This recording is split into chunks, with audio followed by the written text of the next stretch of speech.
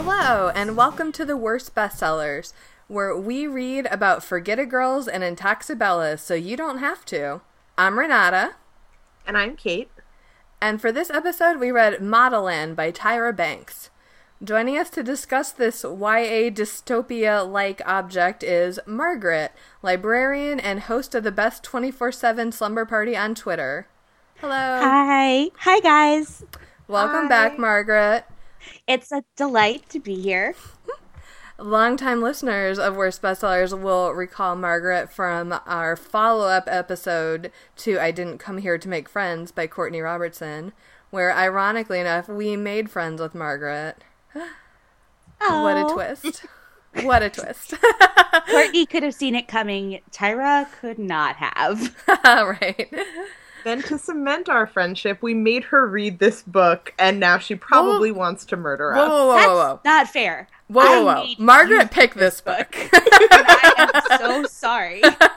Because I was kind of lobbying against it because I already read it when I was in grad school, and I didn't super want to reread it, but I did. And I just thought it would be funny.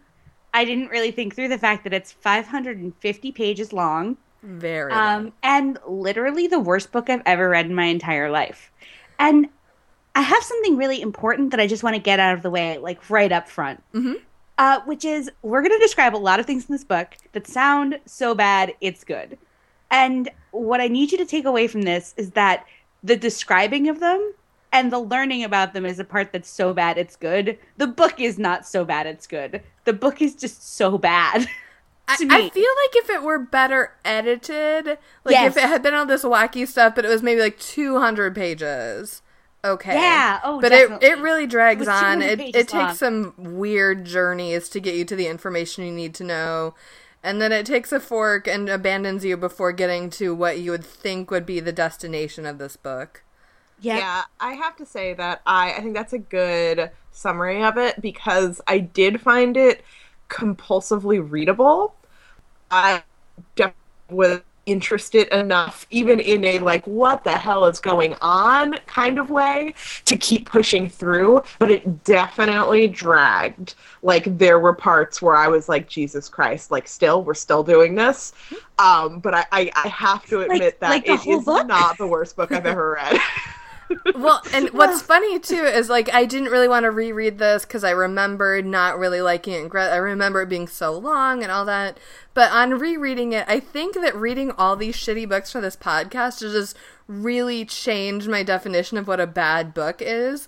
So I'm like, this is not the worst. This is probably in the top, like, half of books that we've read for this. Oh, easily. I mean, you compare this to Greg Gutfeld, I would read 2,000 pages of this. Which is 4 of these. I have never respected or feared the two of you more than I do right now in this moment. Because I am not strong enough to do what you do week in, week out. I couldn't. This book almost destroyed me. No, you're stronger. I just mean, I remember there were points where I was going through reading it, and I was rereading paragraphs over and over again, trying to figure out, like, what it was even trying to say. And I was like, the last time I had this much trouble reading a book, it was Infinite Jest by David Foster Wallace. And, like, at least there, I felt like I was supposed to be struggling. You know, and I'll say this, I kind of wish Modelland had some footnotes. I think that could have helped. Yes. Before we describe any more let's try to get into a plot summary and say, like, what was supposed to be happening, we think. Right. Although I was talking about this with one of my friends earlier, and it was like, I think any plot summary to this book, like, we're doing more hard work trying to project concrete and like plot onto this monstrosity than like Tyra did in crafting a plot or this monstrosity. Like, we're working harder to summarize it than she worked to write it. It took her 5 years. Which is scary because that means maybe a sequel is in the works and it's just not going to be published until 2016. I can't wait. But so Modelland is the name of the book, and it's also the name of like the Hogwarts. Let's just do this all in Harry Potter terms. Sounds Yeah, good. I think that's the Let's go easiest. for it. Modelland is the Hogwarts of modeling, and this takes place in a world where the only kind of celebrities there are models. You don't get famous for any other reason. Although there are actresses. But there are actresses. But they're garbage. They're just failed models. Yes, the actresses the other are way failed around. models. Which I feel like is Human trash. Tyra's like real good zinger on people who make fun of models for being failed actresses. Like Tyra's like, yeah, I really turned it around on them. Like she smiled smugly to herself when she typed that. She smized smugly. Oh, to herself, yes, perhaps? of course she did. I remember when this came out, I read a review saying that it's so weird that it made them believe that Tyra really did write it herself and not get a ghostwriter. And I was like, yeah. Yeah, 100%. You're right. Tyra absolutely wrote this herself. There's no When question. I was describing it to people, I was like, I would say like da da da da, and then and everyone was like, oh no, like famous people don't write books. I was like, if you read this book and you saw how poorly crafted it was, you would believe that she wrote it herself. I 100% You would believe it. never besmirch the good name of ghostwriters. Yeah. By laying this brick at their door. This is a bankable book from Bankable Productions, which is Tyra Banks' production company. Anyway, so Modelland is the Hogwarts, and instead of getting your letter delivered by owl, what you have is once a year there's something called T-Dod, which is the Day of Discovery.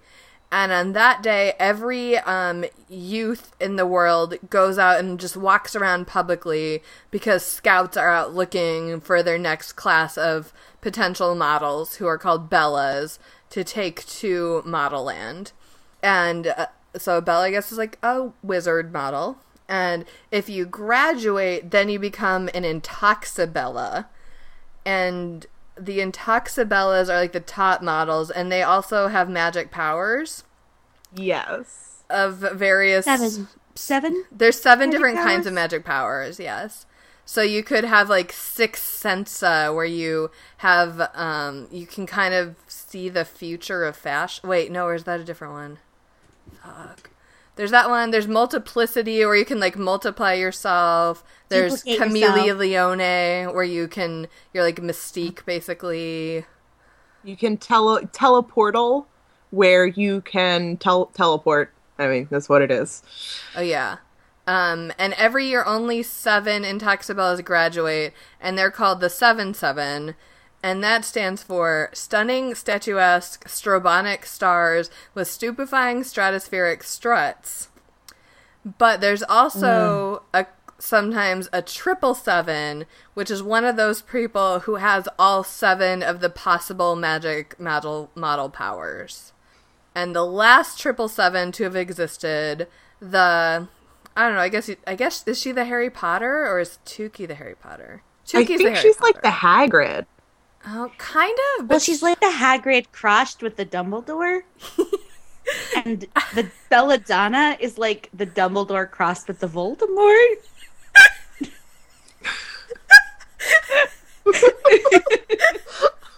Right? You're right.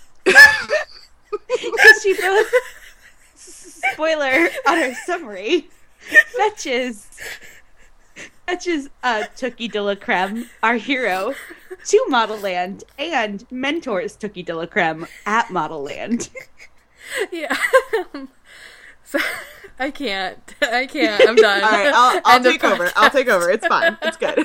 I'm crying. One of the things that can help people get into Modelland, who can help them be chosen, is if you have a smize, which is glittering eye makeup, I guess, that I comes think they're like it's like eye makeup / glasses. yeah, Like a temporary tattoo of out- glasses. I think it comes out of your faucet as glasses, and then when you bring it to your face, it applies itself to your face as quote-unquote 3-dimensional gold eye makeup. Whatever that means. So there's But I awesome. imagine it resembles like eye with the textured gold eye makeup on the cover Yeah. of the book. yes. So those come through the faucet or are found in water, and if you have one, there's better odds that you will be chosen to be a Bella. So the book opens with T. Delorme, who is the Forget-A-Girl, the most pathetic human being in all of Modelland, I would imagine. She in all of the world of Modelland, yes, in all of the world. There's like weirdo countries in here that are all sort of based on real countries, but or real things in the world. Like some of them are like a country that's just like a huge country-sized Walmart. Yeah, boutique. But other places are like India. Yes, but with a funny name. Yes. So Tukey, she calls it hair with multiple personalities that is hard to tame. She has 2 different colored eyes. Her mouth is 3 centimeters too wide. Her forehead is too big. She's all gangly and she has big feet, and she feels like she's invisible to everyone. And to compound this invisibility, several times throughout the school day, she will leave class and lie down in the middle of the hallway and wait for someone to acknowledge her, and no one ever does. Yeah, this is how pathetic her life is. This is also like one of the first points of just like weird, complicated, unintentional ambiguity, which is like there's a fine line between like Tukey imagines herself to be invisible to everyone, and like Tukey actually functions as invisible to everyone. And for the first, like before Tukey goes to model Hogwarts, she seems functionally invisible to people in the real world. And then once she's at model Hogwarts, that vanishes. Yeah, then she starts getting bullied. She literally lies down on the floor and people don't step on her because they don't see her. Right, people drop things next to her and, like, don't see her. And, like, in the first third of the book, like, if anybody sees her, like, she's, like, shocked. She's like, oh, my God. Like, the only person who gets to see her is, like, a crazy, like, wandering homeless mental patient who like, self-injures herself / her best friend. Yes. And she has a crush on this boy, Theophilus, or Philus, perhaps, only because one time he actually, like, she was lying on the floor and he, like, stopped before he stepped on her, and so she's been really grateful ever since. Yeah. So Tukey is Get-A-Girl. That's a name that she comes up with for herself because she's so pathetic. She literally signs her name with an FG as the dot of the I. And we see a lot of the book as letters written from Tukey, so we see that signature many times. By the way, where does she write these letters? You are not asking, but I will tell you. In that they are written in her mail jail, which is what she calls her diary, because it's Tukey's mail jail, because she'll never send those letters. She just puts them in jail. And the fact that it happens to be the same name as the messages that Tyra sends to model contestants on America's Next Top Model is just a coincidence. Yeah. By the way, the way that Tukey describes herself will be familiar to anyone who's ever seen Top Model, because it's the way Tyra always describes herself when she's, like, trying to cheer up models, and she's like, you know, when I was a teenager, everyone was like, your forehead's so big, and, like, whatever, and now look at me, I'm a top model, and, like, she does that every season, pretty much, and then also multiple Tukey times does it. every season. Yeah. So what we're saying is that Tukey is just one of the many, and she's the first of many Tyra Banks stand-ins that we're going to encounter throughout the book. Right. So she's the Harry Potter, and then the Dudley is her sister Miracle, or possibly Miracle, who, is both her parents' favorite and who is clearly going to be the one who gets to go to Modelland, even though Tukey is the one who finds the smize in their house, but her parents make her give it to Miracle, and she's like, fine, whatever, like, she knows that she's never going to go to Modelland anyway because her forehead's too big and all that shit, so she gives it over, and meanwhile is making plans to run away from home with her mentally unstable friend Lizzie, who for a while I thought maybe was imaginary, but I think she's real. she's this girl who lives on the street, and she like literally lives in a tree house that she's created, and like digs through the trash, and does seem to have really serious mental problems, and self-injures herself and disappears for periods of time and is institutionalized and then reappears when she escapes. And it seems Magically. like constantly throughout the book that there's going to be some reference to this. There's going to be some reason why this is happening, but no, just no. Right. Although, so this, if you read the back of it, it describes itself as like the first of the Modelland trilogy. And no, the other two books have not materialized or even been talked about at all. As we mentioned earlier, it did take her 5 years to write this one, so it could still be coming. But I think that probably, although it was a bestseller, like it did make the list. We learned from America's Next Top Model. We learned, yes. I don't think that it had quite the caught on quite the way Tyra hoped it would, so I personally think it's probably all abandoned. But I hope not, because it does leave a ton of shit unresolved, including, like, what's the deal with Lizzie? You say that, like, further installments would resolve that shit. And I think that is just wildly optimistic. Well, I am rooting for Tyra. I believe in her. Please, I believed in her, and then I read this book, and then I had my moment where I was like, we were all rooting for you! I still am. Well, I'm glad someone in this podcast is. So I guess it's important to mention that so we had said earlier that the 7/7 is, or the 777 is the person who has all 7 powers and is one of the Intoxibellas, and the last 777 was an Intoxibella named CL, and that is C-I tilde capital L. And she was a 777 and the best model ever, and was like literally on the money of the Modelland world, and was the most revered of anyone. Yeah, she was also like a slam poet and all this other stuff. And one season at Fashion Week, she modeled literally every single show that there was. She was the only model in any shows. Yeah. So she modeled every look at every single show one Fashion Week. Because she has those powers to multiply herself and magically change her clothes very quickly. So, that was helpful for that. But shortly before the start of the book, she has disappeared, and there are people who are very concerned that she hasn't been seen in public in a long time, and they're worried that something has happened to her.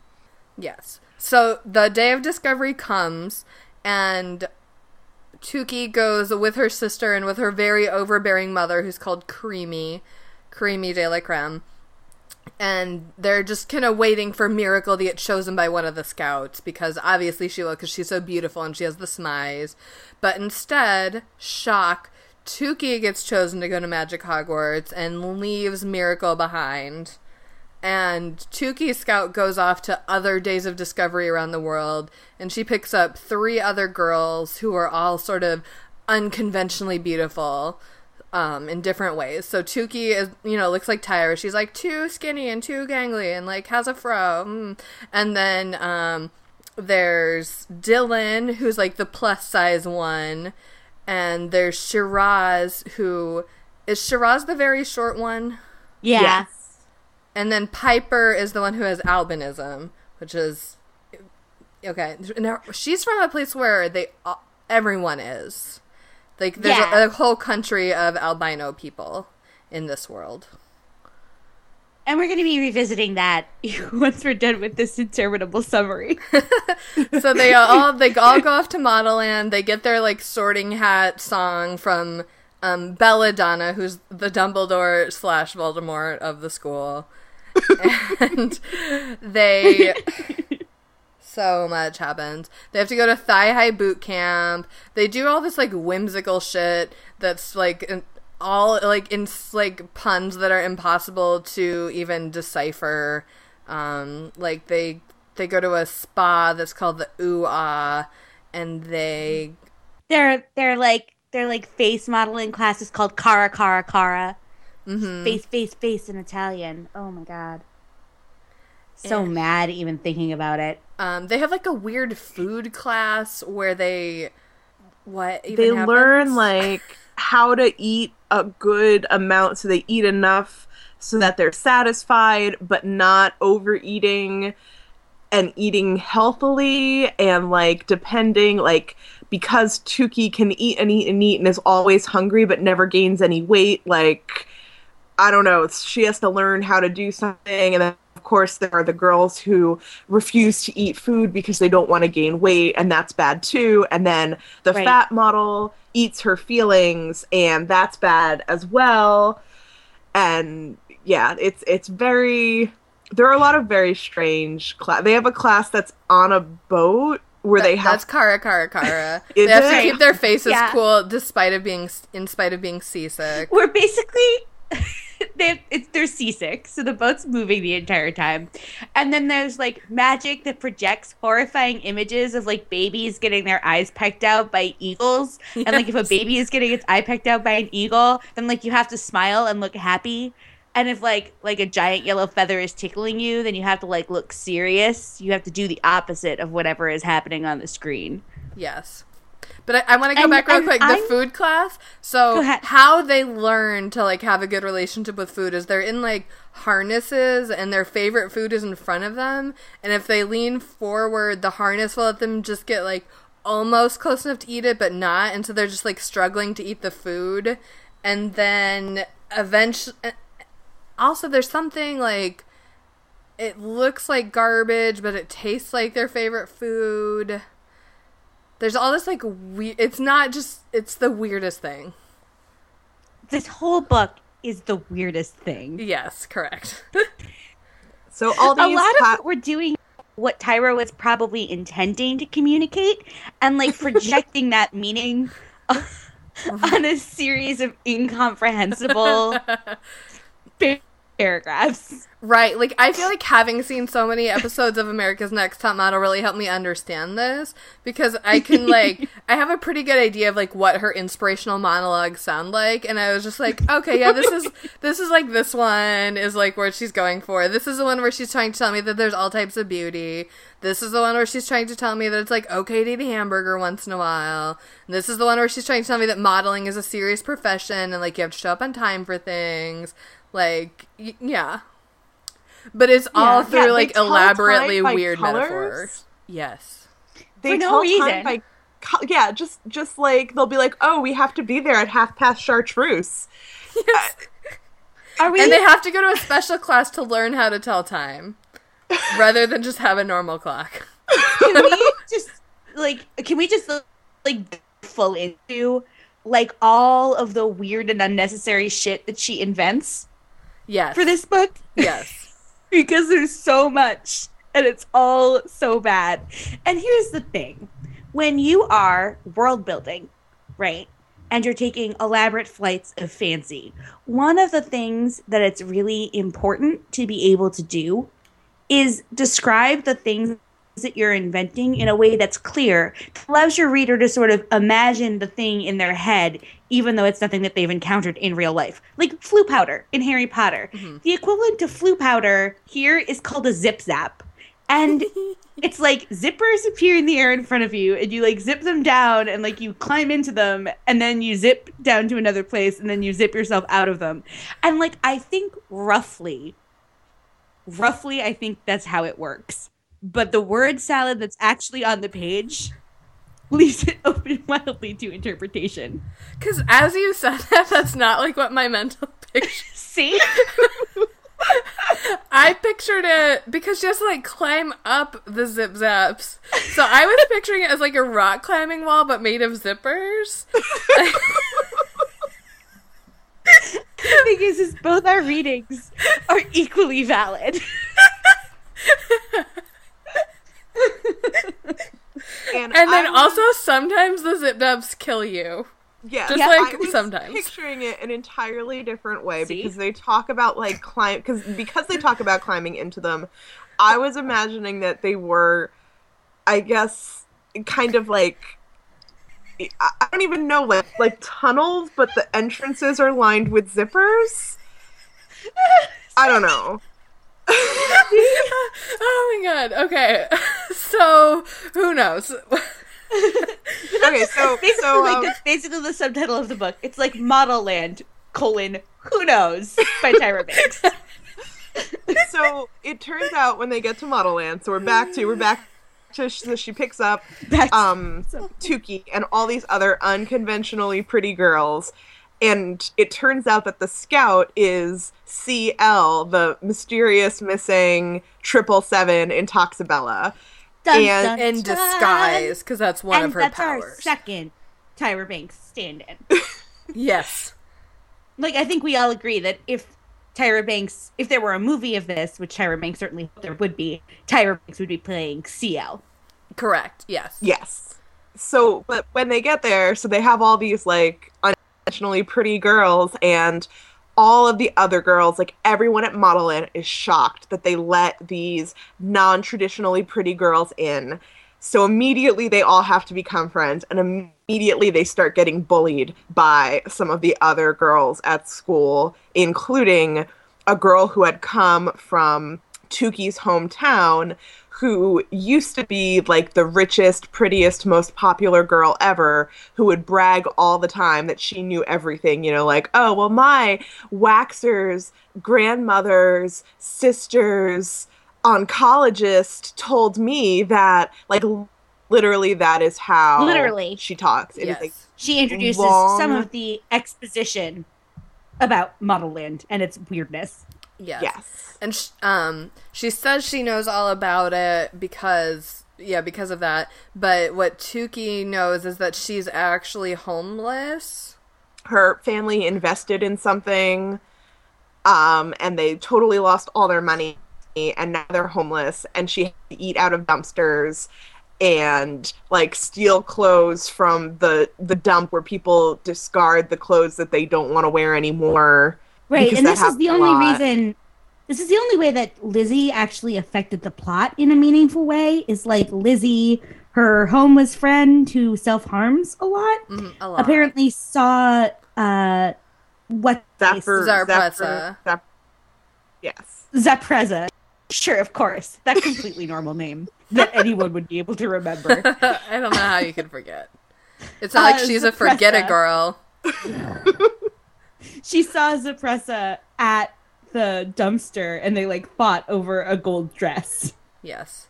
That Zapressa wore on the day of discovery when she was discovered. Zapressa also is the actual girlfriend of the boy that Tukey has a crush on. Yes. Who we never hear about again after she's chosen. Yeah, because who gives a shit? Because there's 7,000 other characters to keep track of. We have to discard one of them, and it's Theophilus. That's the only one. So, meanwhile, Tukey's mom and sister are...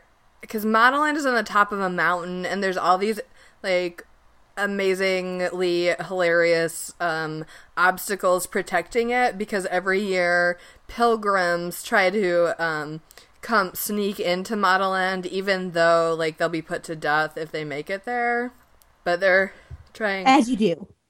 They get, like, it's implied they get, like, some sort of compulsion disease that makes them have to try to get there, even though they shouldn't, and they know it'll kill them, and no one has ever. It's very much shades of Everest. Like, if you try to climb up here, you will die, and your body will litter the trail so that other people will see it as a warning. So, meanwhile, there's kind of a mystery going on at the school. CL is apparently being punished, and punishing herself, and we don't super know why, but what Tukey and her unconventionally beautiful friends think is that they're all going to be sacrificed or experimented on, or both, because... Yeah, I think you're underselling. Like she's not just she's, like, slapping herself over the back with a plank of wood, like the albino from the Da Vinci Code. Yeah. I think it's important to establish that. Yeah, well, so she's doing that to herself, but then it's also clear that she's being punished by the belladonna. Like, she has to retake some of the, like, first-year classes with them, and she's kind of, like, picked on by the teachers, even though she's supposedly, already the best model in the world, but they're, like, saying that she's not up to the task of these first-year level tasks. The implication is that the reason that she's being punished is because she's preaching this, like, diversity and unconventional beauty is still beauty. And we learn this because Tukey has a sleepwalking problem. And at one point, she sleepwalks into an area and she sees CL beating herself over the back with a plank and, like, crying and thinking that she deserves to be punished, and she thinks it's weird and, like, maybe she dreamed it because she doesn't want to believe it's true. And then another time she sleepwalks into what is basically the administrative building that the Bellas, the students, aren't supposed to be in, and she overhears part of a conversation between the belladonna and CL where CL is being yelled at and punished by the belladonna, and the belladonna is saying, you have to stop this, like, you've already hurt so many people, there are already bodies on your conscience, like, I don't know what you're trying to do with these girls, going against the rules and bringing them in even though they weren't on the list. So at this point we learn that what happens at T-Dod, all the strutting around and stuff, is not how they actually pick the Bellas, but that there's a predetermined admissions list. And CL fires back that the belladonna has to keep CL's secret because A, it can't get out that there's an admissions list, and B, she's keeping the belladonna's secret, which was that Tukey de la Creme was not supposed to attend Modelland, but that the belladonna altered the list to allow her to come. And at that point, Tukey runs away and clearly decides that there's no other explanation except that CL took her and her friends to experiment on and murder, and they need to escape immediately. As you do. Right. Mm-hmm. I mean, life's hard in these fashion-based dystopias. Which... oh god, there's so much to talk about. This episode is going to be 7 hours long. But real quick... because we haven't even scratched the surface of this book's unbearableness. Real quick, so where Tukey's from, if you aren't a famous model, then you have to work in, like, a sweatshop factory, basically. And those are basically your only options. And it almost is like a sort of, like, satire or expose of the fashion industry or something. But, like, not quite. Like, it never quite reaches social commentary, if you ask me. Which you are asking by listening to this podcast, implicitly.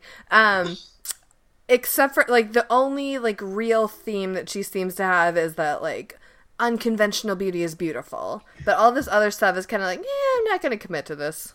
Right. It's a very toothless critique of the fashion industry. Very toothless and unfocused. Yes. By someone who, like, thinks it's equally important, like, one, that things are made in sweatshops, or that fame is a poisonous culture and, like, whatnot, but also really thinks it's important that her belladonnas, her bellas be taught through violent imagery and, like, being strangled by chokers, like, that they should not buy fake designer goods because that is robbing the artisan craftspeople who make that stuff. Yes. Which is, by the way, a real scene in the book. There's also a scene where their faces seem like they're rotting off because they've, oh my god, shared eye makeup with one another. Yes. Which you cannot do. That is full of bacteria, you guys. So Tyra's just like, she sort of knows modeling is fucked up, but she can't fully acknowledge that modeling and fashion is fucked up. And she's so indoctrinated with the values of modeling and fashion that she's ultimately more invested in just being like, be the best model you can be. Don't buy designer knockoffs. Don't share makeup. And unconventional beauty is still beautiful as long as you're not ugly. Right. Yeah, there are parts of it where it like seems like it's veering towards satire, but it's not. It's not satire. Like No. I am pretty sure that this is just legitimately her trying to write a dystopian, like futuristic, weird novel, and not a satirical send-off of the fashion industry and dystopian young adult novels. Like, this is 100% serious. Well, and it's kind of like, I mean, if you look at, like, Charlie and the Chocolate Factory, it's not exactly a satire. Like, you know, Roald Dahl is not really trying to, like, highlight the plight of the workers in the factory either, but that's so much more successful than, I mean, for a number of reasons. But yeah. A number of reasons. But one of which I think is, you know, that he knew when to stop. And I think if Charlie and the Chocolate Factory were 500 pages long, it would not be a beloved classic. It would be like, oh my god, like, shut the fuck up about the snozberries already. We get it, but we don't really get it. And also, to emphasize, when he makes things up, he has a capacity to describe them so that you actually see them and you grasp this made-up thing like an Oompa Loompa. It's not just like, when you read a description of an Oompa Loompa, we could walk out and he'd be like, yeah, Oompa Loompas. They're like, I've never read Charlie and the Chocolate Factory. I've only seen the movie and I know they're different in the movie. Well, and also the books have illustrations, which this book could have benefited from. That could have helped. But mostly Tyra being a little bit more in love with describing things clearly and just like a little less in love with the built-in thesaurus in Microsoft Word. Right. Could have been great for this book. Really a game changer. Yes. We wouldn't have 3 different equally valid reads of what a goddamn zip zap is. Yeah. And that's why I'm disappointed that I don't think the Modelland movie is ever going to materialize, because I kind of want to see. I want to see idiots try and interpret any of the nonsense descriptions that she provides of anything, of a garment of clothing, which you'd think she could describe. She can't. I have no idea what anybody's wearing, ever. Well, you are in luck because there is an episode of America's Next Top Model where they do try to bring some of these scenes to life.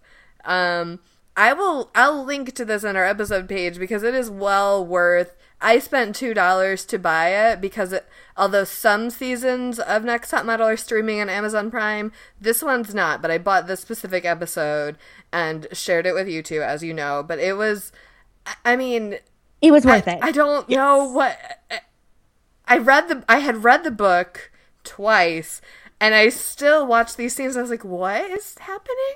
Like, what is this?" And I have to say, it did make me feel almost bad for. And I know you shouldn't feel bad for Tyra Banks because she has a gazillion $1 million and like probably servants and you know, people to bring her whipped cream on a little tray whenever she wants it. But like she's clearly so invested in this and so into it and acts like it was such a labor of love and means so much to her. And it's just garbage. It's garbage. The great thing in this episode of America's Next Top Model, the culminating challenge is they phone a motion editorial of Modelland, which is basically just like she doesn't want to make them act because they can't. She's basically like making GIFs. Yes, that is exactly what she's doing. But like very self-satisfied GIFs. High five, Margaret. Thank you. But it ends with all of the models looking into the camera and tearfully saying, "I'm Tookie." Yes. Like each of them in turn, they'll be like, "I'm Lisa, and I'm Tookie." Right? Because like that's how strongly we're supposed to identify with Tookie de la Creme. She's like an every woman we can all root for who is exactly like Tyra. But that's just it. It's like Tyra modeled Tookie after herself because Tyra was the most inspirational story Tyra knew. Like, of course Tyra is an every woman. Yes. Of course we all want to be like Tyra Banks. I want to be on top. Oh my gosh. So I think too we should mention that so in this, you know, getting back to the plot, they all decide they need to escape so they're not sacrifices. But the problem that this brings for Tookie is that she has a budding romance, not with Theophilus, the school president back in her old school, Who's but with gone, never to be seen again. a male model who's also in Modelland. Male models do exist, but they are basically just there for eye candy, manual labor, and to assist in photo shoots where you would need a dude. And they are called bestosteros. Yeah. Yeah. Naturally. And they attend Bestosterone, the academy for male models. Yes, and also are used to build the new buildings needed for Modelland. And this one Bestostero Bravo, he doesn't care about modeling. He just tragically has been saddled with a perfect face and body. And it's really hard to be so beautiful when what you really care about is architecture, and Right. no one cares about your love of architecture, just about how hot you are. It's really and rough. like the way Kate is saying this is it seems like playful, like, oh, that's not really in the text, we're just mocking it. It's like, no, he actually has like a tragic monologue, the point of which is, I'm so beautiful that it distracted everyone from everything else about me. And isn't that the saddest thing you've ever heard? It Yeah. reminds me, it's a lot like John Hamm's character in 30 Rock, but less funny. Yeah, But he, that kind like, of vibe.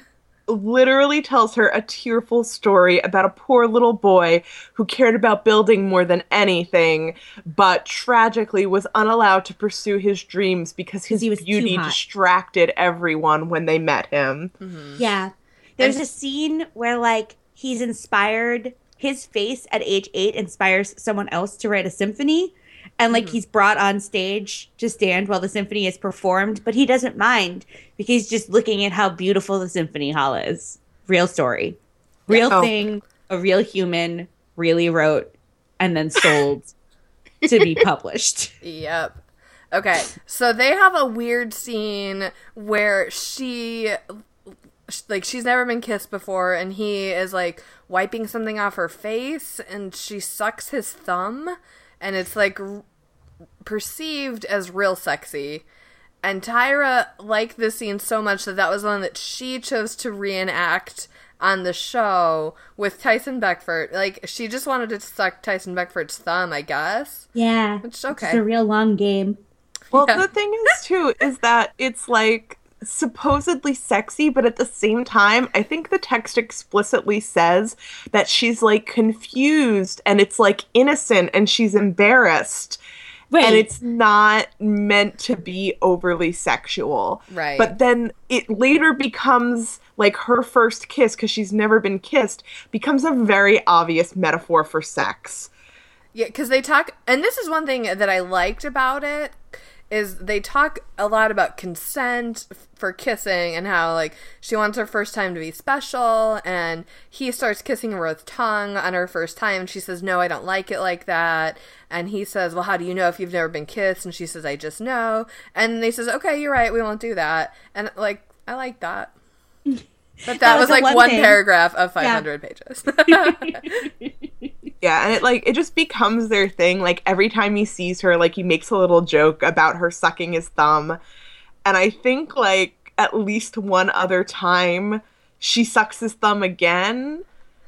It is Probably. it's weird.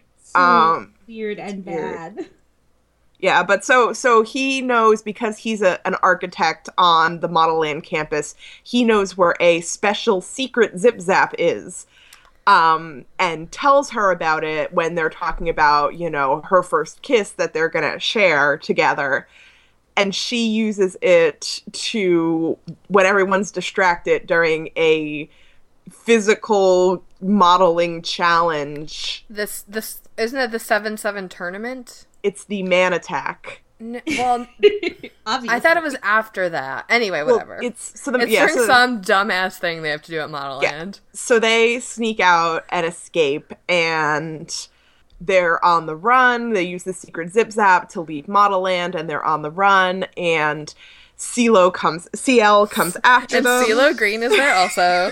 And he's like, hey, instead of this one, you guys can be on The Voice. And it's a totally different book. CL comes after them, and Lizzie randomly comes back and helps, like... After hundreds of pages of, like, nothing about Lizzie, by the way. Nothing about Lizzie, yeah. Hundreds and hundreds of pages. So hundreds and hundreds.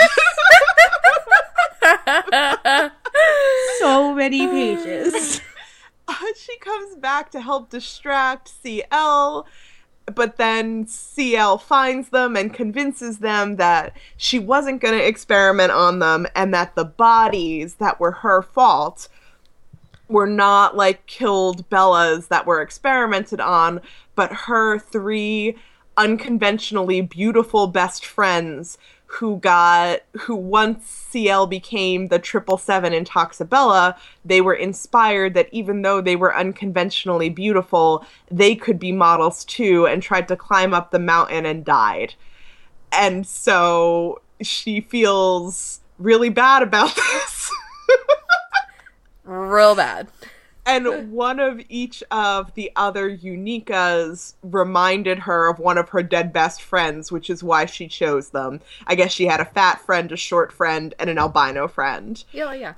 And as we all do. That's who's in my girl gang. So that's why she hurts herself, and that's why she chose these girls. And that's what she meant by them being her experiment, because she wants them to understand that even unconventionally beautiful girls are still beautiful and can still be models. And so she brings them back to Modelland. Now they all have this understanding that no one's going to be experimented on or sacrificed. They go back to Modelland. Right. But also, so the reason that Tukey is there is separately...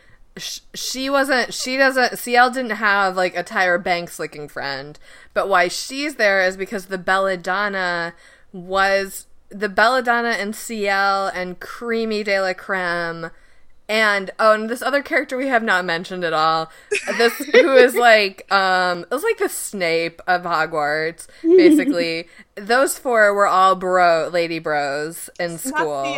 Not CL, just, Oh, you're right. Yeah, just Snape. Snape. Belladonna, Creamy, and Snape yes. were all friends. Model Snape. And so they were all friends, and they had this falling out that I'm not even going to go into, but because... Wait. Okay, why? So, the Belladonna, when they were students... snuck out to see her boyfriend, and that's illegal and not allowed. And because at Modelland they don't get their periods by magic, she hadn't realized that she was pregnant because her body didn't change very much, and she had a baby in the bathroom. Right. And Model Snape was there to see it happen, and because she kept it a secret or something, she gets expelled. She gets the choice that she either is expelled forever or she has to become what is literally called a mannequant, which is the servants of Modelland. And in punishment, the Belladonna has to relinquish, like, she has to choose between either being ugly and being with the father of her baby and her baby, or staying and becoming an Intoxabella, and eventually, because it's a hierarchical thing, or a royalty thing, becoming the next Belladonna. And Creamy, Tukey's mother, convinces her that the man that she loved was cheating on her and was going to cheat on her with Creamy, so she chooses to stay, but then it turns out that she finds out Creamy was lying. And Creamy's punishment, we haven't mentioned this yet, but is that she, when you leave Modelland, without using a zip zap, your face ages and you look like 60 years old. And the Belladonna... The worst thing that could possibly happen to a human being. Yes. Wrinkles.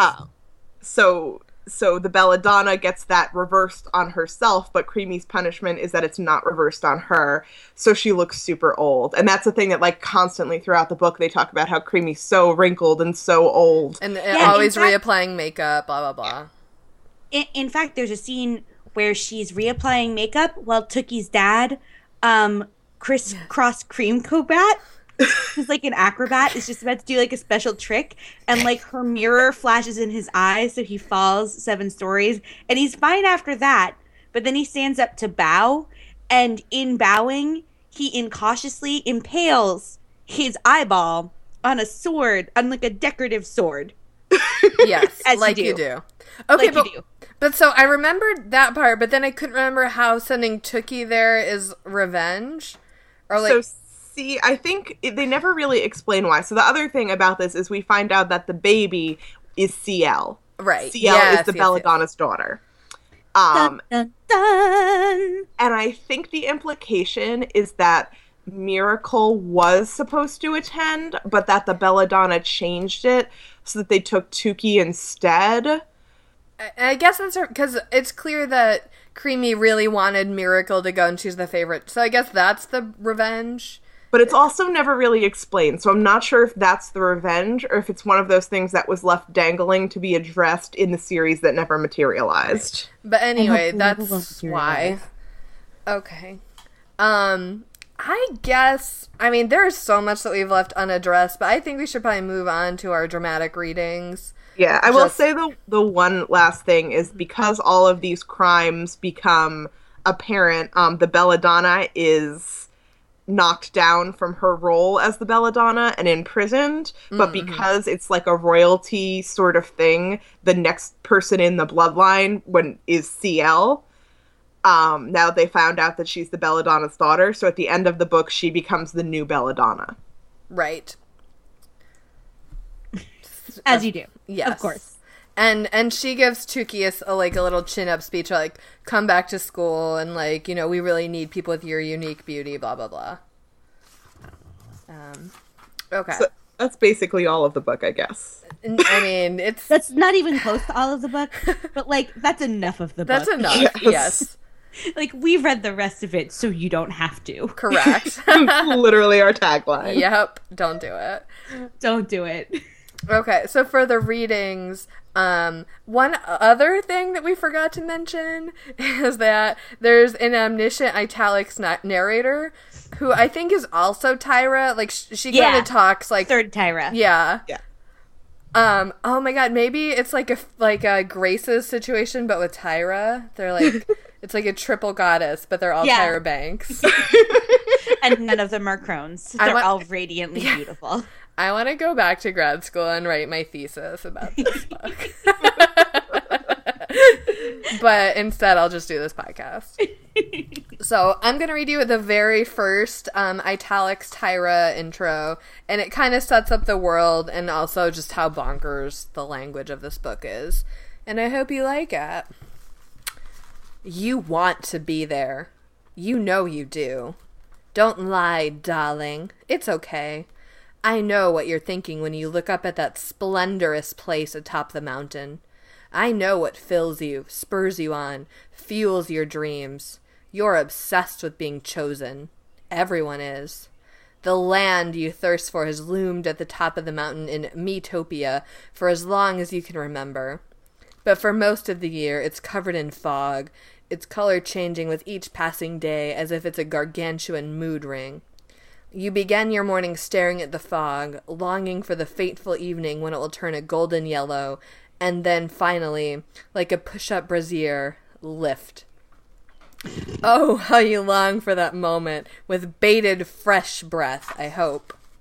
For it signifies that the luminescent eye will soon blaze in the sky, bathing the whole world in gold, touching every one of its inhabitants, including you. But, darling, it is no ordinary golden light. Once it tickles you, you are suddenly transported. You hear the softest of sighs or faintest of giggles in your ear, even if you're standing alone. The once stale air around you becomes both sweet and tart, making your nose tingle and sending a charge of excitement through your brain. The finest silk, the softest velveteen, or the supplest suede will brush your skin, but whatever you thought was touching you is nowhere to be seen. Basking in the light is such a naughty tease, like getting a single lick of the most delicious butter pecan gelato you've ever tasted. It inflames your obsession, increasing your desire 100-fold. You lust to go to this land, to become one of the only famous people in the world. You ache to be a 7-7, but very few ever get the chance. Nevertheless, you and every young girl in the world vie for an opportunity on the day of discovery, which is grander than every global holiday combined. Making the delirium even more intense, the land sends 7 talismans called smizes into the world. What an arcane world! Who thought of such a thing? What an arcane word! Who thought of such a thing? These smizes, which boost your odds of being chosen by 91%, are propelled through the world's waterways. Naturally, the week before the day of discovery, bathing, showering, pool use, and even sewer diving increase, threatening a drought. Chance meetings erupted to fisticuffs on occasion. Every girl wants to find a smize, darling, but not nearly as much as you do. You ignore the slim odds and disregard the warnings you've heard since birth, like how it's easier to grow 3 inches in a month than it is to score a spot in the newest class. You turn a deaf ear to the cautionary tales whispered in your hometown and throughout Metopia, in dingy alleys and side streets of Pitter-Patter, during shift changes in Chevera, and on assembly lines of Peppertown factories, like the rumor that the school often takes inhumane and irreversible disciplinary action, or that certain disposable civilian girls are brought to the land to be tortured and then killed, used as human sacrifices for ungodly experiments and animalistic rituals. It's obvious why they torture them, the gossip mongers whisper. Those in the land bathe in civilian blood to maintain their breathtaking beauty. Goodness great shoes! A literal bloodbath, darling? That crimson elixir must leave a nasty ring around the tub. And then there's the reality of the pilgrim plague, a form of sadness meets madness that compels unselected hopefuls to embark dadless. Question mark. Why are they dadless?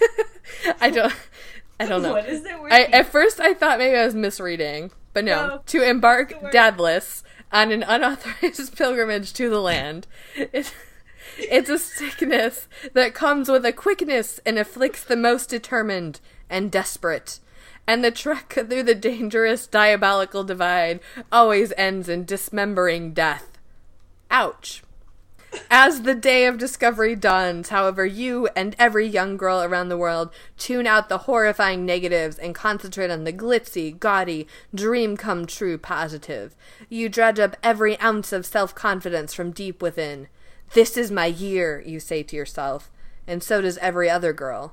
They'll choose me for sure. Every girl feels the same way, except one, Tuki de la Creme. Thank you. So yeah, I feel like it's like a really telling. It gives you a lot of information about how bad this book is. Yes, right there, just condensed. That is essentially all the world building that you have to work with, but times 500 pages. Yep. By the way, you've been consistently rounding down. This thing is 550 pages. 550 pages, okay. I have Plus the ebook. 10-page acknowledgement center section in tiny, tiny type. From which I will be reading third. But first, I'm going to start reading a little bit about when Tuki and Bravo meet for the second time, when the first instance of thumb sucking happens. I will be reading the narrator and Tuki.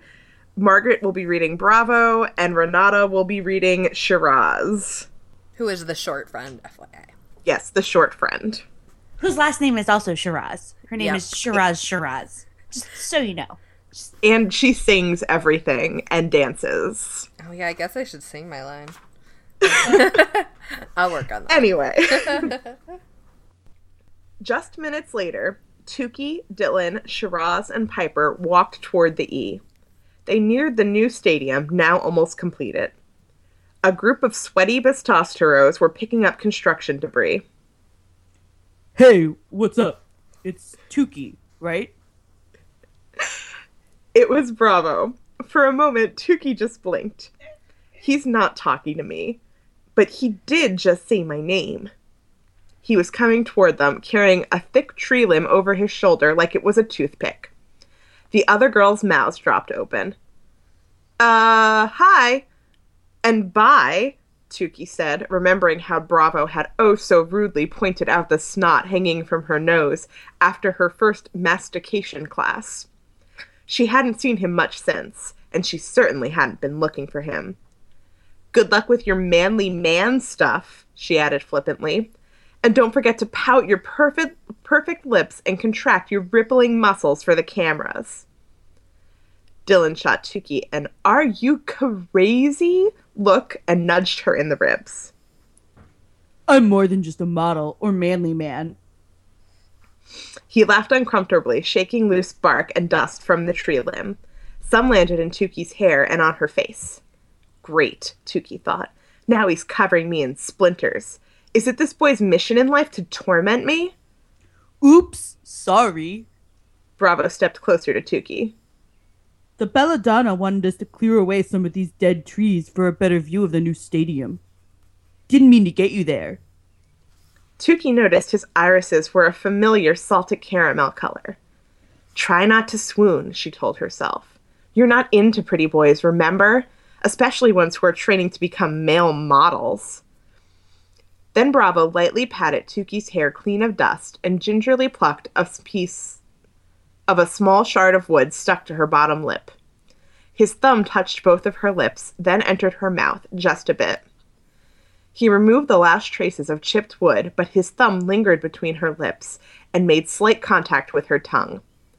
Tukey wanted to bite down hard on his hand to teach him a lesson to not touch her like that, but instead she closed her lips on his thumb, locking it inside her mouth, her body betraying her. She smelled him, a mixture of tree bark, sweat, and blood orange, and felt the heat of his sweating body sail toward her. Her knees wobbled, her heart started to flutter, and she felt a warmth gush through her core. One corner of Bravo's mouth curled into a crooked smile. Do I taste good? Tukey realized what she was doing and released his thumb. She didn't even know this guy. What had gotten into her? She glanced at her friends. To her horror, they were trying to contain their laughter. They all had their thumbs in their mouths, playfully mocking her. Tukey turned back to Bravo. Hi, she said awkwardly, as if she hadn't been speaking with him for the last few minutes.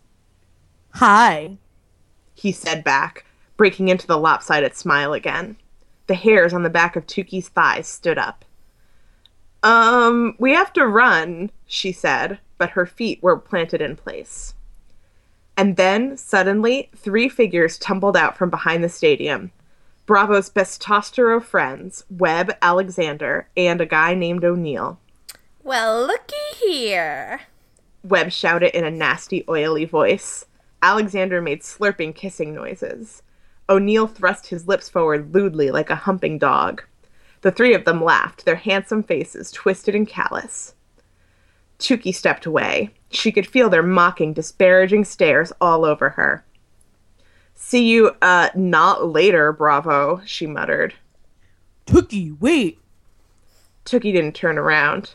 Come on, she said to her friends. Let's get out of here. Pretty boy, kooky over Tukey, and want her nookie. Shiraz said sexily to Tukey as they jogged away. Yeah. God, this book is really, really something special. I can see why it's a bestseller. Well, so that is something that happens in this book. Correct.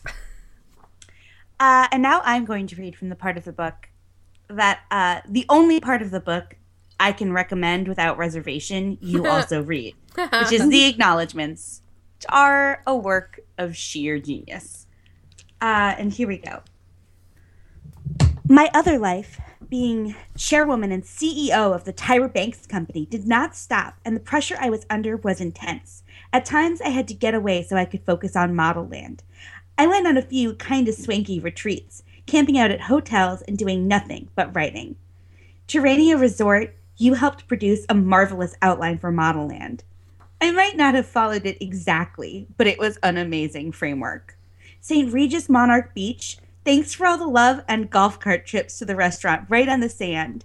And Montage Laguna Beach, thanks for not complaining when I asked for an extension cord for my battery-drained laptop, and you snaked one from about half a mile away to my balcony table overlooking the shore. Speaking of the shore, much love to the Pacific Ocean. Your crashing waves crashed through my bouts of writer's block. Lake Como, thank you for providing me with a beautiful landscape in which to create the inspiring creation of Abigail Good. As I gazed over your water, she popped into my mind.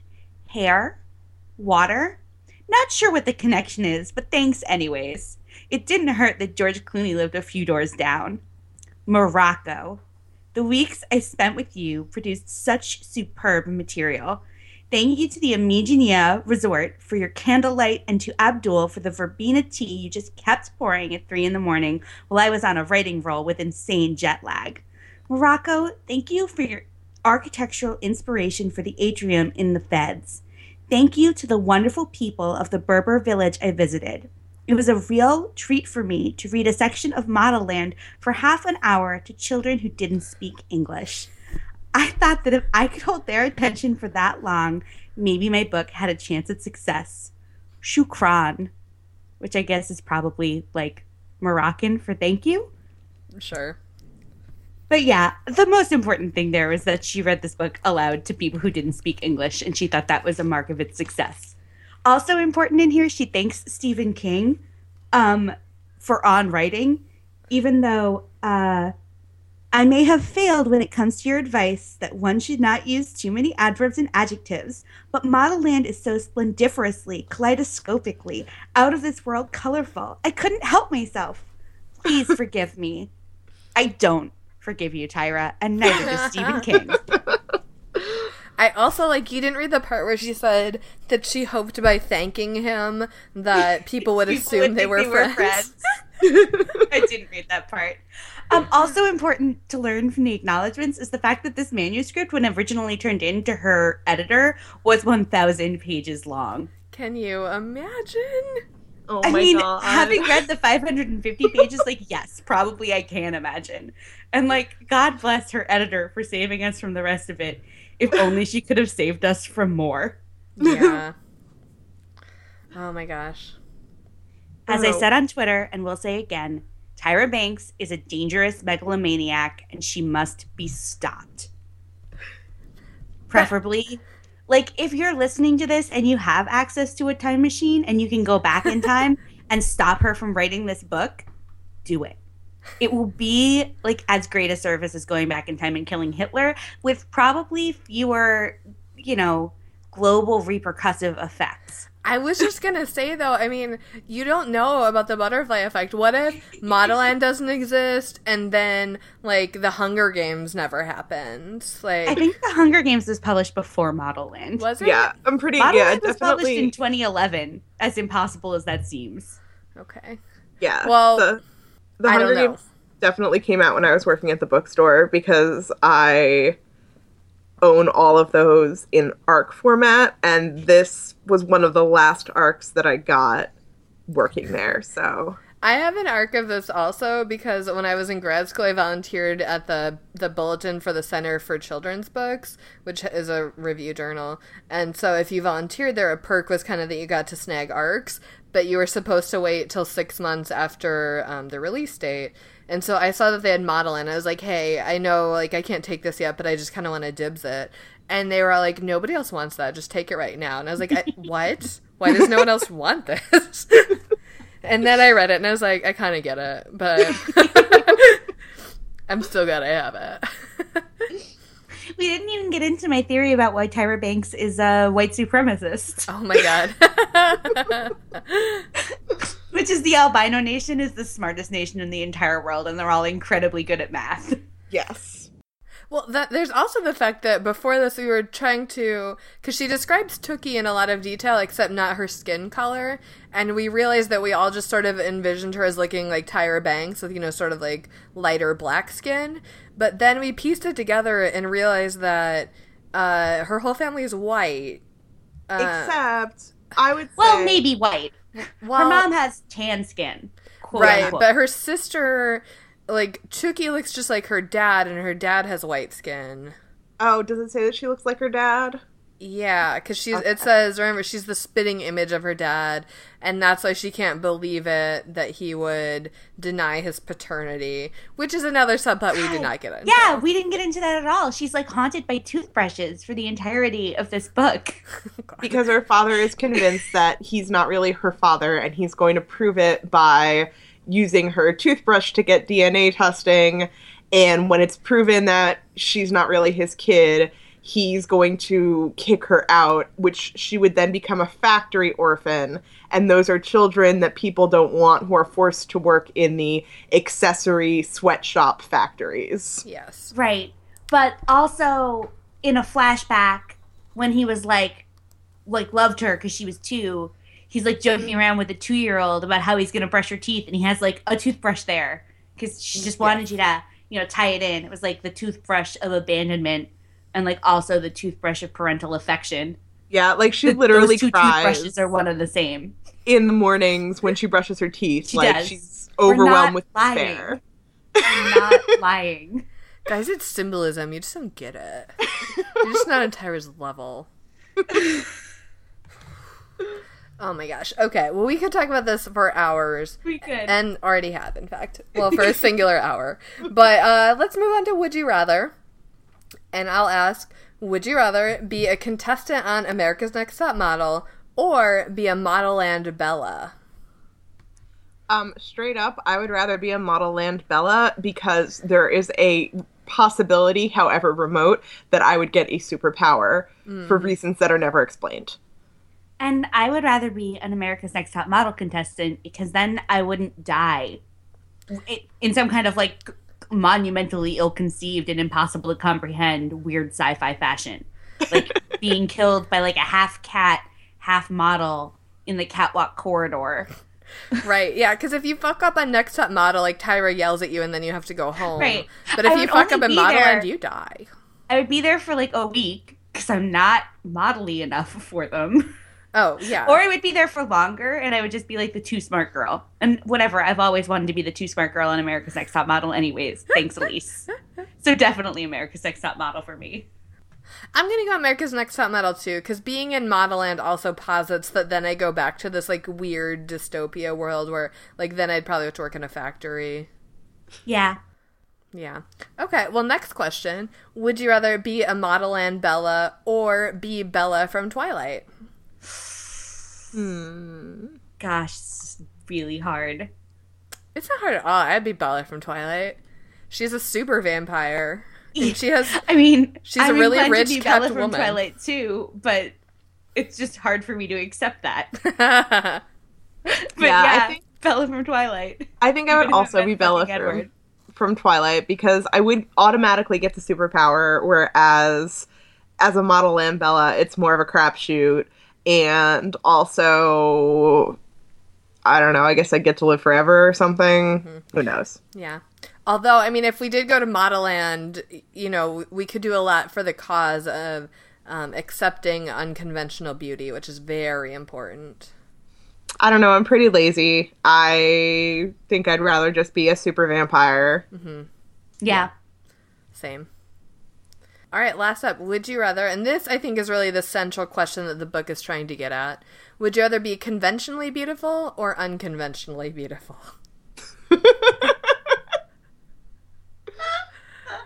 Because those are your only 2 options. Only 2. Obviously, there's no ugly people. Right. Well, there's no ugly people that we have to care about. Those ugly people just exist to make us things. They're just garbage people, sweatshop workers, waste of human space who make accessories for all of the beautiful and unconventionally beautiful people. Just like in real life. Yes, like exactly. I I would probably rather be conventionally beautiful because then I wouldn't spend 80% of the book concerned I was going to be made into a human sacrifice. I could just be like, whatever, I'm a hot bitch, I'm supposed to be here. Yeah. And like only be haunted by trauma from my past life if my past life had been traumatic and involved, you know, like leading a family of poverty-stricken Indian people to their death on a Bollywood movie set. Yes. Yes. As one of the girls in this book did, by the way. Yes, she did. I would rather be unconventionally beautiful because glasses are a really important part of my look, and you can't be conventionally beautiful and wear glasses. I think we all know that. So. Very true.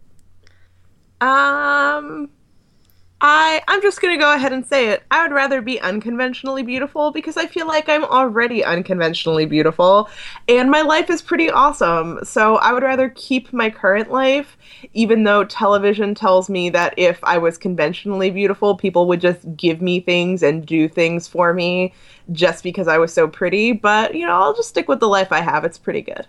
You actually make a great point. As an unconventionally beautiful person, my life is pretty dope. And people give me shit all the time. Shout out to my friend Ashley, who just sent me a Hank the Ballpark Pup bobblehead. Great day. So, we're killing it, basically. Yeah, basically, yeah. We don't need Tyra to teach us that being unconventionally beautiful is okay. We already know, and our beauty is way more unconventional than hers is. Okay, let's take a real quick pass at some Reader's Advisory. I'm going to start off and say, just watch America's Next Top Model, or better yet, RuPaul's Drag Race. Don't read books. Books are for unconventionally beautiful losers. I'll say that when I started watching RuPaul's Drag Race, I was just like, why did I waste all of the time I wasted watching America's Next Top Model when this show is everything that show is, plus a million times more interesting and better and less poisonous. Yeah, good. Well, because America's Next Top Model came first, so there were some years when it wasn't physically possible to be watching Drag Race. Very true. I'm going to recommend The Hunger Games and any other competition-based dystopias that have commentary on society and, you know, beauty and shit like that. You know, they're probably better than this. Yeah. Mm-hmm. Uglies by Scott Westerfeld is another great one. There's 4 of them, I guess. Yeah. Those books. Mm-hmm. I'm going to say let's just cut this short because we have too much shit to talk about. We'll post a full list at worstbestsellers.com. Check it out. Or just don't even worry about stupid books. Just watch Drag Race. You'll be happier. That's my professional opinion as a librarian.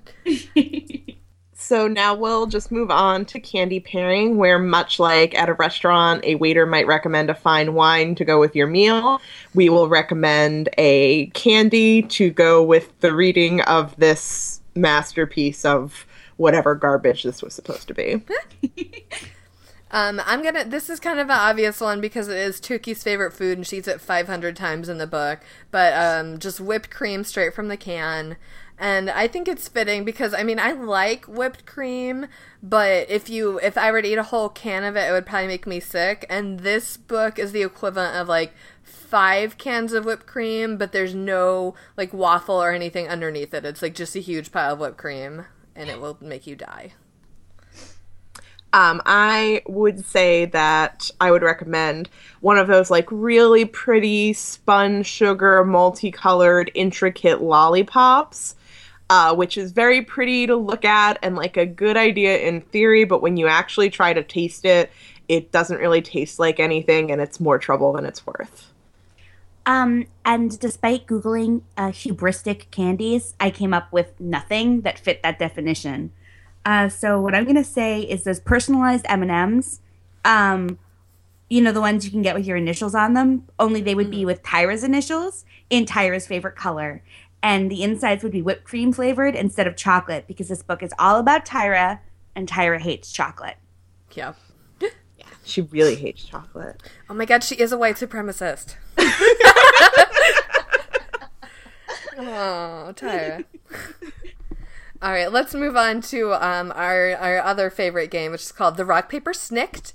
And Kate will say who Dwayne The Rock Johnson would be if he were in the world of this book, and I'll say who Wolverine would be. And Margaret will choose either one of those two as the winner, or Paper, which would be to leave this work as is, which I can kind of understand because it's already very long.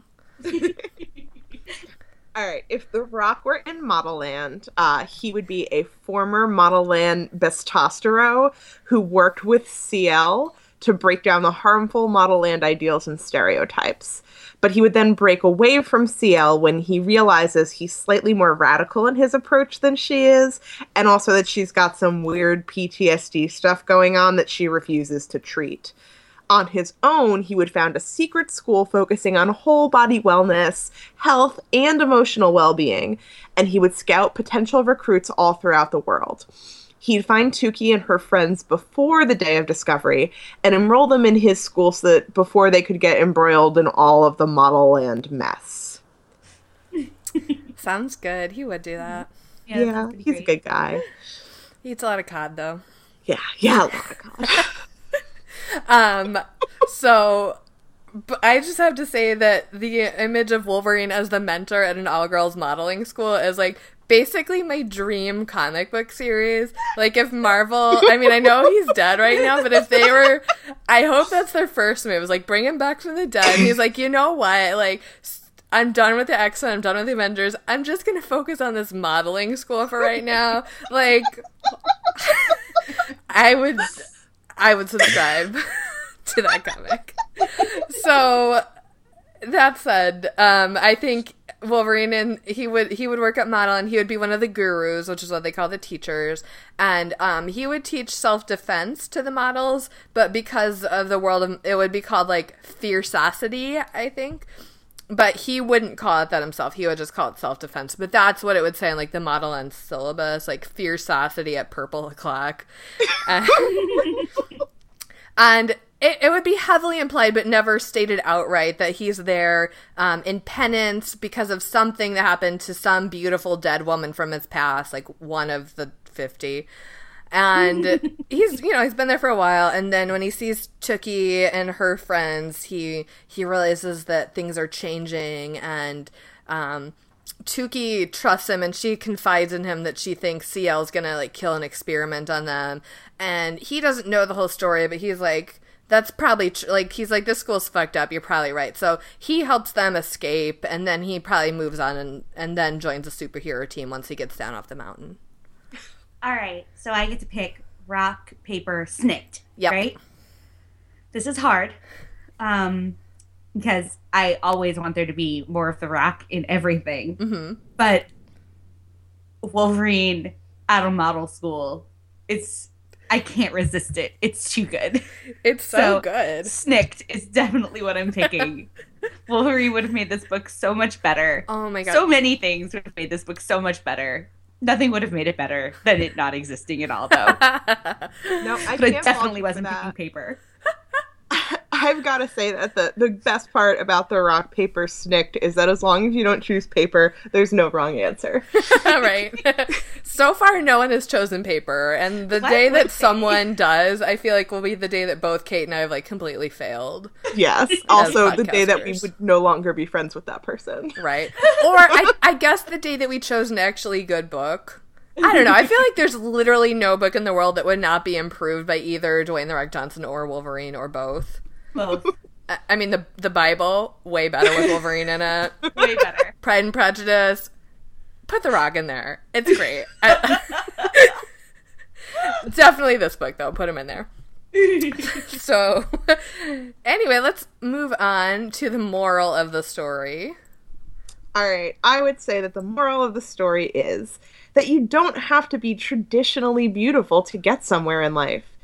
I mean, as long as you're, non-traditionally beautiful, you still have to be beautiful.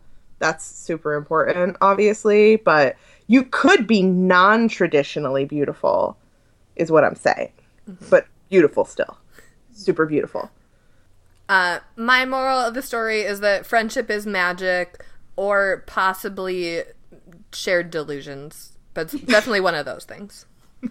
And jumping off of shared delusions, my moral of the story is megalomania is a sickness, and someone should treat it medically before it results in an incomprehensible and terrible 550-page dystopian sci-fi novel that naive innocents might inflict upon themselves / their friends, as I did. Don't make my mistake. We forgive you, Margaret. Thanks, guys. You're real friends. And I know it now. See, yeah, that's another model, like, our moral of this book is, like, you have to put friendship to, like, weird tests. Yeah. Friendship is magic. All right. Now is the time for Duarte's Corner, when I give my cat Duarte a moment to express his feelings about the book.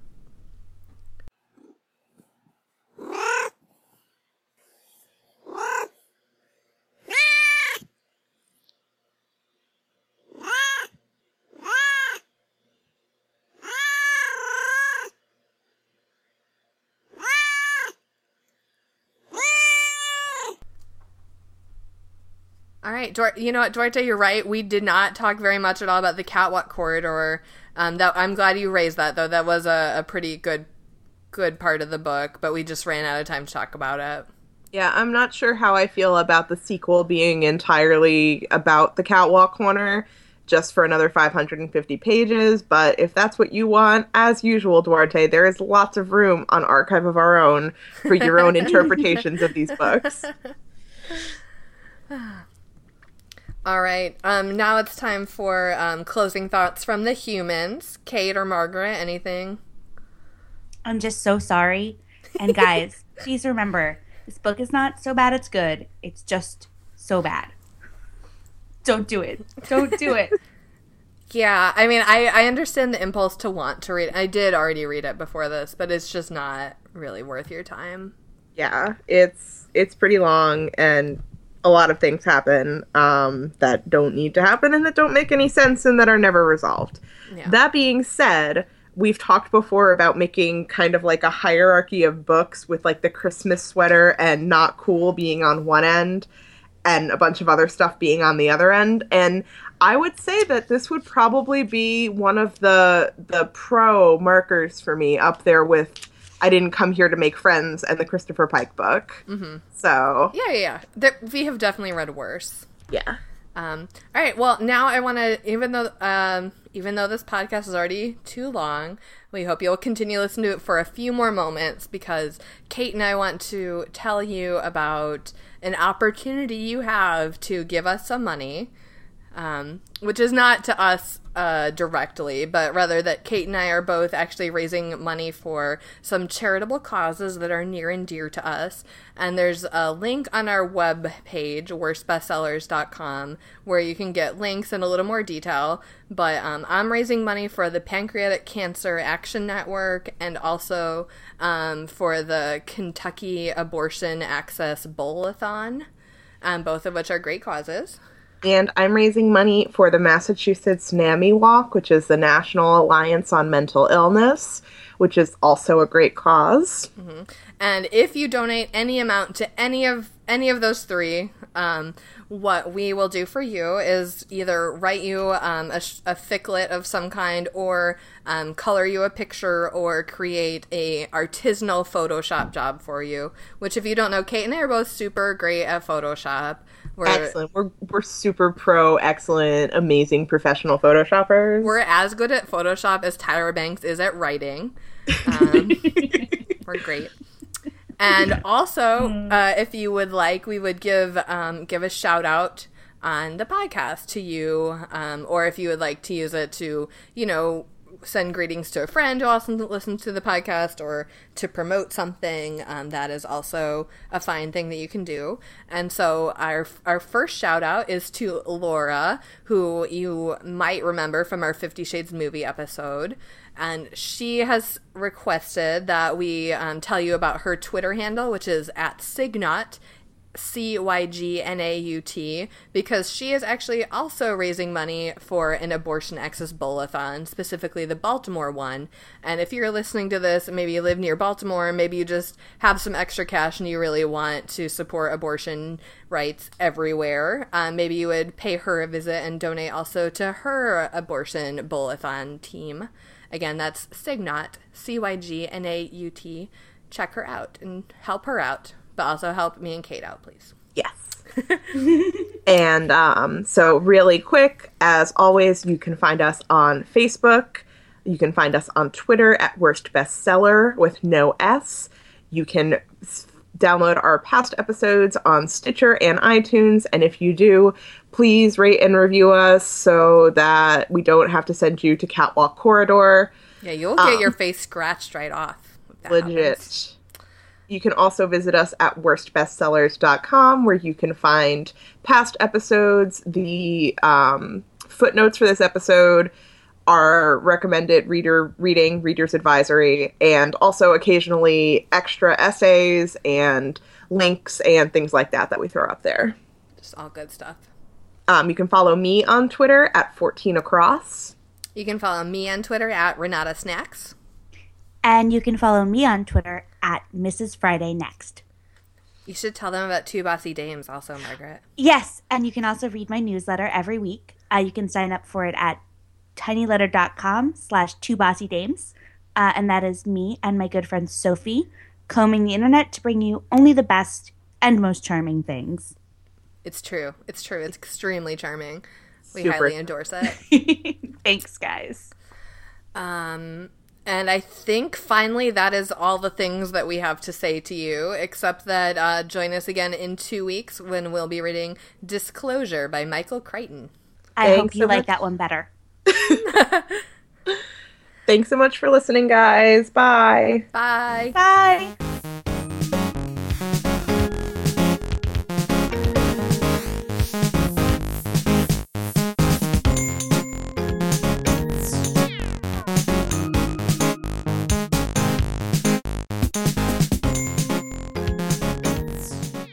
Slapping herself over the back with a plank of wood like the albino from the Da Vinci Code.